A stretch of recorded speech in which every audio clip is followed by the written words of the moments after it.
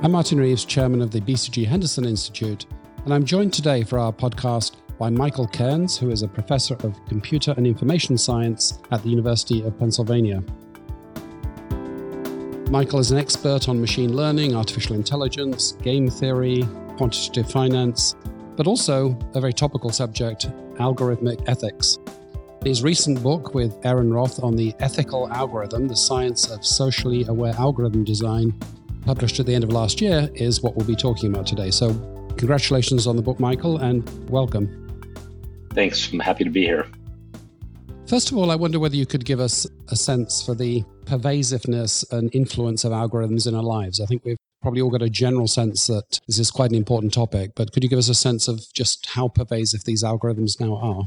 I'd say extremely pervasive, almost ubiquitous. I think really the rise of the consumer internet over the last 2 decades and all of the behavioral data that's given has kind of morphed algorithmic decision making into something fairly unusual and rare, to something that influences all kinds of important decisions like college admissions, medical decision making, criminal sentencing, consumer lending, and the like. So I think it's really everywhere, including areas where we don't even realize it for the most part. Your book essentially tells us, take heed to the ethical dimension of these increasingly effective algorithms. And I think it's widely known that privacy is an issue and fairness, for instance, in hiring is an issue. But your book details a number of other ethical dimensions that we should pay attention to. Apart from privacy and fairness, what are some of the other things that we should think about when we think about the broader social impact of algorithms? Well, certainly another one that's received quite a bit of attention is explainability and accountability. So not only having models and algorithms that behave fairly in some sense or preserve privacy, but can explain their decisions and their actions, perhaps even to ordinary people. So concrete example would be if an algorithm has decided to deny you a loan, you might like to have an explanation, and that explanation might take the form of the smallest change to your application that could have resulted in a different outcome. I see. And others beyond even explainability?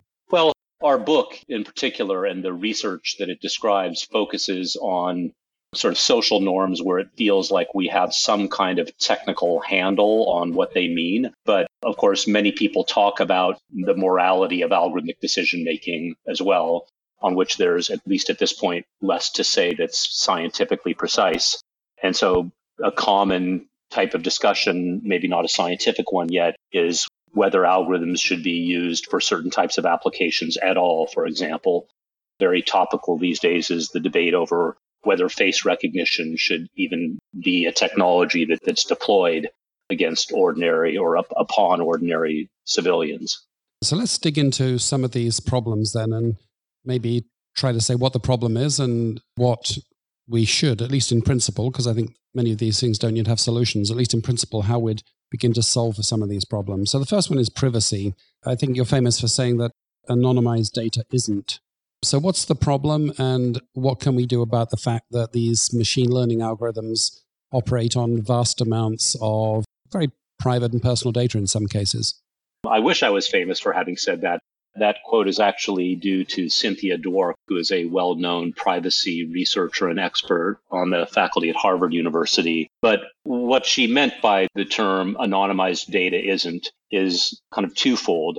It means that either you haven't done enough anonymization of your data for it to truly prevent the re-identification of individual citizens in your data set, or you've had to do so much the data isn't really anonymous, or you've done so much modification to the data that it's not really useful data anymore.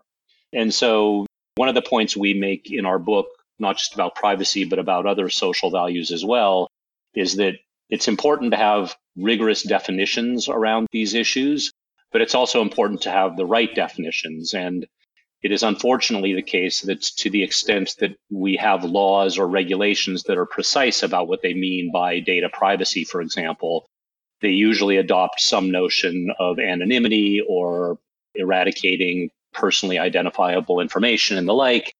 And it's now well understood that these notions of anonymity really provide no privacy guarantees whatsoever. They are easily hacked in the sense that You give me an allegedly anonymized database and I combine it with other publicly available sources of data. And suddenly I've managed to figure out which of these medical records belongs to you. So I believe one strategy you talk about in the book to deal with this is the idea of adding some random data to the data set without deteriorating the performance of the algorithm too much. And you also talk about the idea of differential privacy. Could you explain that to us a little bit? Yeah, these are really the same idea. And it's not really adding additional random data. It's actually adding noise to the original data, or more generally, adding noise to a computation in order to preserve privacy. So the high-level idea behind differential privacy is, take a very concrete example. Suppose I want to compute the average of a very long list of numbers. Maybe it's the salaries of everybody in a large corporation. And I'd like to publish to the world what the average salary is, but I'd like to do so in a way that assures every employee in the company that their specific salary won't be reverse engineered from that average. And it turns out if you just straight up compute the real average to numerical precision and publish that to the world, it will be possible under certain circumstances for people to be able to reverse engineer specific people's salary. But if instead of releasing the exact average, I compute the exact average and then add a little bit of random noise to it, maybe a small random positive or negative number, then you can actually prove that there are limits to how much anyone can infer about any specific individual's salary. And differential privacy is basically a very rich body of algorithmic techniques that provides privacy guarantees by injecting noise into computations. So let's go on to the next one, fairness. Is the main problem here bias in the real world training data sets, or can fairness problems arise in other ways? In other words, if we code today's biases, real world biases in the data, then any algorithmic calculation is going to be biased. Is that the main mechanism, or are there other ways in which we can get into trouble? That is certainly one mechanism, but it is far from the only mechanism. So one needs to be a little bit more precise about what we mean by bias in the data set. If by bias in the data set, we mean, for example, that if a police department has racist officers who decide to stop and frisk minorities more often than the general population, then we would naturally expect officers to find contraband on those minorities more often, not because they're more likely to be carrying contraband, but simply because they've been stopped and frisked more often. And certainly that is a form of bias in data. And if you kind of start a machine learning process with data like that, you shouldn't expect the machine learning to detect and undo that bias.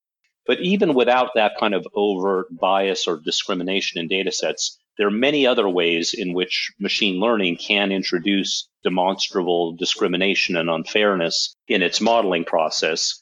And as we discuss at length in the book, the high-level reason for this is that machine learning, as it is largely practiced today, is a very sensible, principled optimization process. And usually that optimization process mentions only one criterion, which is predictive accuracy. And if all you mention is predictive accuracy in your optimization, you shouldn't expect to get anything else for free. So, for example, if the most accurate model overall on your data set achieves that overall optimal predictive accuracy by being much less accurate on Black people and more accurate on white people, well, you didn't ask to have the error rates equal on those two populations. You just asked for the overall error rate to be equal, to be optimal.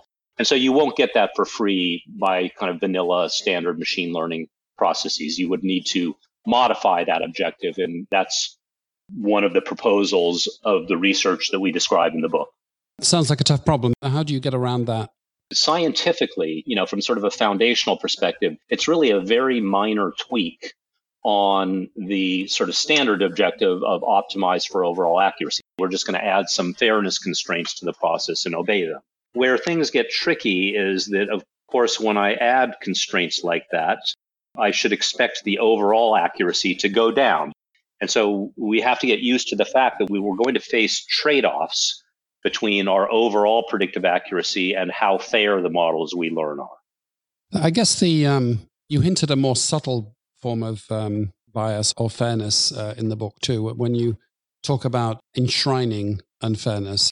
I guess the example would be it may be objectively true and in that sense fair that poor people are a high risk in relation to loans. But if you hard code that, if you like, if you make a hard decision rule or something, then essentially you've created unfairness, but you've locked it in, applied it monolithically. Can you tell us a little bit about that phenomenon?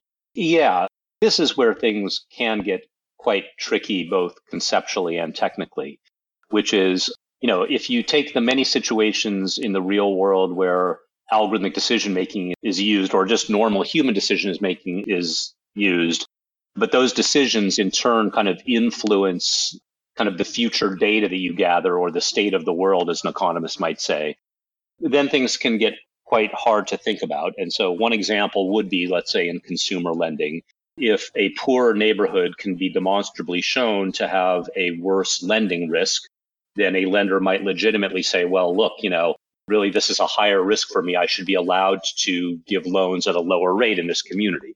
The problem, of course, is kind of causal feedback, right? Which in this case might be, well, the reason this community is a higher lending risk is because historically they've been underinvested in. They have fewer resources to educate themselves or to build small businesses. And if only lenders for some period of time went ahead and took on this higher risk, that might actually raise the fortunes of this community to the extent that they were a lower lending risk now. And then everybody wins, right? Now the lender has a whole new lucrative market they can lend to, and now the community is a lower lending risk. To account for that sort of thing, you have to think about not just the decisions you're making in the state of the world as it is now, but how your decisions and actions might influence the future state. And these kinds of problems are difficult, even really without fairness constraints, but certainly fairness constraints don't make them easier. There are frameworks for thinking about these problems in machine learning. In particular, reinforcement learning is one popular one for reasoning about models that have feedback loops with the future state of the world. But I would basically say thinking about fairness in such settings is most definitely in a very nascent state at this point. Yeah, I must say your book forced me to think quite deeply about this example, because I guess there's a problem of definition. Do you really want equal error rates? Is that exactly what you mean? It forces you to say, well, in this particular case, I want more than fairness. I want positive bias, let's say. It made me think about feedback loops outside of the algorithm. Your book is called Ethical Algorithms, but in some sense, there may be a larger algorithm, the social feedback loop, which is also an algorithm in a sense, which we might need to address. I guess it brings up the idea of freshness in the sense that the starting state is not necessarily the end state. The algorithm can influence the state. So you want to think about not just what you want to do, but where you want to get to. Are those some of the nuances that are appropriate to your argument? We talk about these kinds of issues a little bit in our book. Again, our book is meant to describe to a general audience the state of the science on these topics. And so we have less to say where there's less science so far, for better or worse. But we do try to point out that the machine learning pipeline is only a very small piece of an overall pipeline that in some circles people would call, socio-technical systems, where upstream from the machine learning, there are data gathering processes. So for instance, in a criminal justice application, it could be that you start upstream with police making decisions about who to investigate or who to stop and frisk or who to charge or who to arrest. And then downstream from that, there's a whole court process and decisions are made there. And finally, downstream, some machine learning algorithm may get some data from these upstream processes and then build a little model for just making a very localized decision, like should this person receive bail while they're awaiting their next court date or not? And then, of course, those decisions have all kinds of downstream consequences, right? I mean, some people, are trying to work two jobs, and if you don't give them bail, then they'll lose their jobs, which has further negative consequences beyond the scope of the little decision that the model made.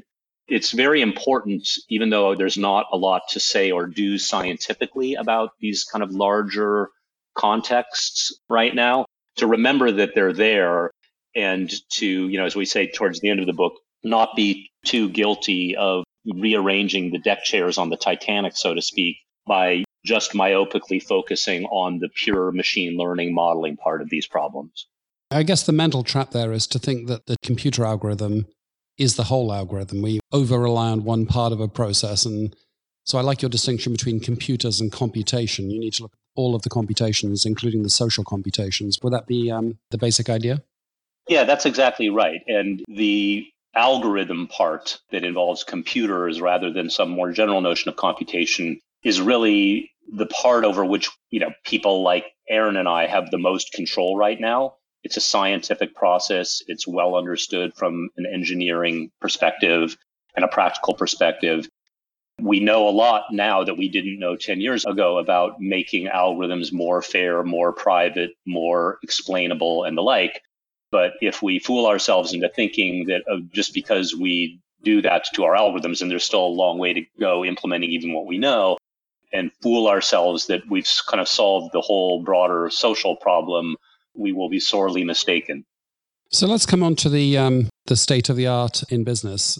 Are these issues that you talk about in the book essentially things that we're thinking about in academia but not in real life? Or are most major digital players on top of these issues? Is the right sort of regulation about to appear? How would you characterize the state of the game in terms of how well we're addressing these issues in the real world? I guess my summary answer there would be we're just at the beginning of that, but I think it is starting to happen. So in particular, differential privacy, for example, is now starting to make its way into large-scale deployment. So most notably, the 2020 United States Census, the Census Bureau has promised that every summary statistic it releases to the world from the underlying raw, block level census data will be released under the constraint of differential privacy. So they are going to add noise to those statistical reports and entities in a way that promises differential privacy to individuals who participated in the census. So that's, in some sense, a bit of a big moonshot for differential privacy. There have been a number of other deployments of it by tech companies for collecting behavioral data from browsers and mobile devices and the like. This is a big application of differential privacy. On algorithmic fairness, you're now starting to see more and more open source packages for machine learning that implement different notions of fairness in the model training process. I think it's still a bit early. We've not sort of seen widespread deployment of such methodologies in machine learning, but I think the next 5 years are going to see a rapid increase in that, especially in tandem with all of the increasingly forceful demands for more specific and stronger technology regulation. On the topic of regulation, since you mentioned it, this is, of course, a much, much longer conversation. I think my basic view, and my co-author, Aaron Roth's as well, is that current technology regulation in the US and in the EU is sort of woefully inadequate at this point and woefully underspecific. And I think one of the painful transitions that is going to have to be gone through in the next decade or so is a whole-scale rewriting and revisitation of technology laws and regulation. On that topic of regulation, I think about this in business more generally, and I guess there are different regulatory philosophies, different ways of ensuring the trustworthiness of a complicated black box, in this case, an algorithm. One would be to design in as a technical feature, and your book sort of deals with where we can do that and where we can't do that. I guess another one would be to have a fair process. If you have a transparent process where there's consultation and involvement, that sort of guarantees some degree of trustworthiness. I guess another one would be an expert endorsement. If somebody says, look, I'm an independent party and I assert that this algorithm meets certain qualities. I guess regulation itself, do this, don't do that, standards, self-regulation, the financial markets. We know the quality of bonds not because they comply with government regulation, but because there is a rating agency that is a private sector business that assesses the business of other businesses. And then more recently, we have sort of market-based mechanisms like rating systems on e-commerce sites. As you think about a way to tackle this problem that is, technically accurate enough, adaptable to many situations and fast-moving technologies, that doesn't throw out the baby, the utility with the bathwater, as it were, what would be your philosophical approach to the problem of regulation? So I think that there's a role for all of the mechanisms that you described, things like seals of approvals. There even are already consultancies that offer to help corporations make sure that their model training processes and algorithms are fair in various ways. I don't have sort of strong opinions on kind of the effectiveness of those consultancies yet. But, another possibility, which is at least conceptually even simpler than some of these more organizational solutions, is just audits of various kinds. So in particular, many of the headlines that your listeners might have read in recent years about this or that model being released by some company.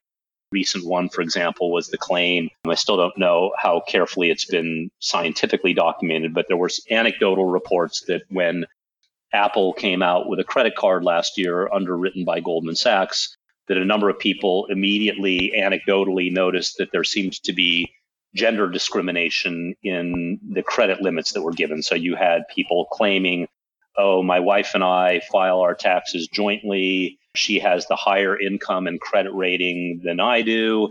We both got the Apple credit card, but I got 10 times the credit limit that she did. Why?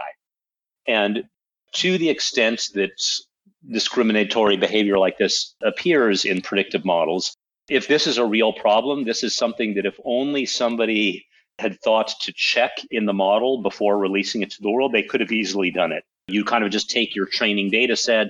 There are details here, right? But at a high level, you look at what your model is doing on men and you look at what your model is doing on women. And if you notice sort of gross disparities, then you sort of say, maybe we should revisit the training process with some constraints to approximately equalize those credit limits. And so a lot of violations of fairness are things that can be easily caught and measured if somebody bothers just to think about it and to check.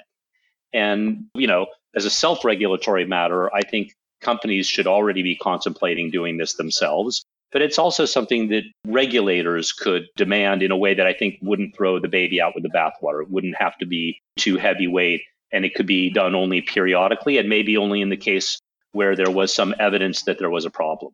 So our audience is mainly C-suite of large companies. And I wanted to ask you, Mike, whether you think that this is a strategic issue that we're dealing with here, whether this is an issue of great import that CEOs should be thinking about, or whether this is best delegated to the IT department. If you think about the consequences for an individual company of having senior focus on this versus not having it, what would you say about the significance of the issue? I would even go so far as to say that the topics we're discussing here are maybe the first time in which machine learning, AI issues should be and are being elevated to the C-suite, right? And that's because the risks here are no longer limited to kind of operational risk or simply to, if our machine learning isn't being done in a state-of-the-art way, then we're losing some profit or revenue because our models are a little less accurate. The risks here are manifold. So first of all, I think the coming regulatory risks around these topics is growing rapidly. Already the headline risk is significant, right? I mean, if your listeners who regularly read, just say, even the Wall Street Journal, of course, it's amazing to me as somebody who's been in this field my entire career that you can now read the Wall Street Journal or the New York Times, and it's clear they expect you to know what machine learning is, right? And this simply wasn't true 10 years ago. And now they have columns and journalists devoted to these topics. And so if you're a large corporation that's consumer facing, and somebody gets hold of one of your products or services, maybe because it is consumer facing, and so it's possible to do third-party external experimentation on your products and services, and they discover that your models are demonstrably biased by race, by gender, by something else, it's going to be in the papers, and it's going to be in the papers the next day. So I really think that this is something that should be elevated to the C-suite, and the companies I'm familiar with already have done so and have people who think hard about regulatory issues specifically around AI and machine learning, and specifically what they should be doing technically within their technology divisions about the problems that we're discussing here. Let me ask you about accountability. So supposing I am a CEO and I want to do something about this. In the case of human misbehavior, accountability is usually not such a complex issue, right? The person that committed the offense is responsible. And if it's an employee of a company, then in some circumstances, the employee can be responsible. But with the algorithms you're talking about here, some of them might be open source. So it might be a problem with the original program. It might be the programmer who adapted the program. It might be the process of gathering the data. It might be the documentation. It might be the unintended use of the program in the marketing department. It may be the algorithm, the socio-technical algorithm, as you called it, outside of the technical algorithm. Accountability seems to me to be a complex matter. How do you think about that? That is a great common question, and I entirely agree with you. And this is one of the reasons I remarked earlier that I think whole-scale revisitation of our laws and regulations is required, because exactly as you point out, compared to human organizational decision-making historically, what I might call diffusion of responsibility in algorithmic decision-making and machine learning and AI is so great that our current laws and regulations basically don't apply at all. A very nice paper by a couple of legal scholars a few years ago studied exactly this kind of diffusion of responsibility in the context of Title VII law in the United States, which basically is the body of laws and cases governing anti-discrimination in hiring and employment in the United States. And this very nice paper basically, in a painstaking way, goes through and says, like, if you look at all of the landmark cases historically for Title VII, and you revisited them, changing only one thing, which is instead of people or the company having made these decisions, an algorithm made them, could a good defense attorney kind of wiggle out of the decision because of this diffusion of responsibility? And their answer was an overwhelming yes in every case. In other words, our laws just weren't written with this kind of diffusion of responsibility in mind. And so I think that's one of the things that's going to need fixing. And as I say that, I know that this will not be easy and it will take a lot of time, but I think we are on the path to that. It sounds like we're at the beginning of the journey, and there are still many things that we don't have. We don't have the right laws. We don't have technical solutions to all of these problems. But on the other hand, there's a good case that CEOs should take action already. If they wanted to further this agenda, what are the 2 or 3 things that they could do to deepen their own process? So I definitely think starting with designating a person or a group whose sole job is to think through these issues in the context of whatever the particular company or business is the right first step.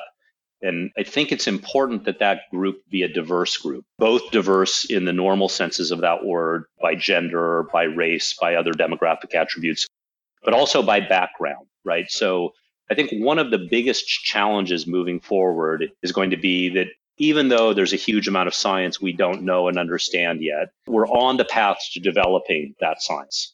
At the other end of the spectrum, there's all of the inadequacy of the current laws and regulations and higher level societal ways of thinking about these topics. And for real progress to be made on these topics, it's going to require a marriage of those two things. So scientists and engineers are going to have to get used to talking to regulators, legal scholars, and the like, and vice versa. And a common language is going to have to be developed between those two communities that simply doesn't exist right now. In some ways, the science is the easier part of this, right? Because the science is developed by scientists working with and writing for other scientists. But the hard part is kind of navigating that middle ground between the kind of fuzzier side of things that's necessarily fuzzier, like laws and regulations, because you can't have laws that are overly specific because they'll just get too complicated. And that's why we have courts to mediate that ambiguity. But on the other hand, machine learning, AI, and algorithms are incredibly precise artifacts engineered and designed by humans. And some kind of language has to develop between these two ways of thinking that lets us kind of make progress, not just technically, but as sort of a broader society and in a business context as well. Michael, thanks so much for spending time with us today, describing this very important emerging issue and perhaps one that's, relatively speaking, neglected in the boardroom. We've been talking about Michael Cairns' latest book, The Ethical Algorithm, The Science of Socially Aware Algorithm Design, which is published by Oxford University Press. Thanks again, Michael. Martin, thanks for having me. Very much enjoyed it.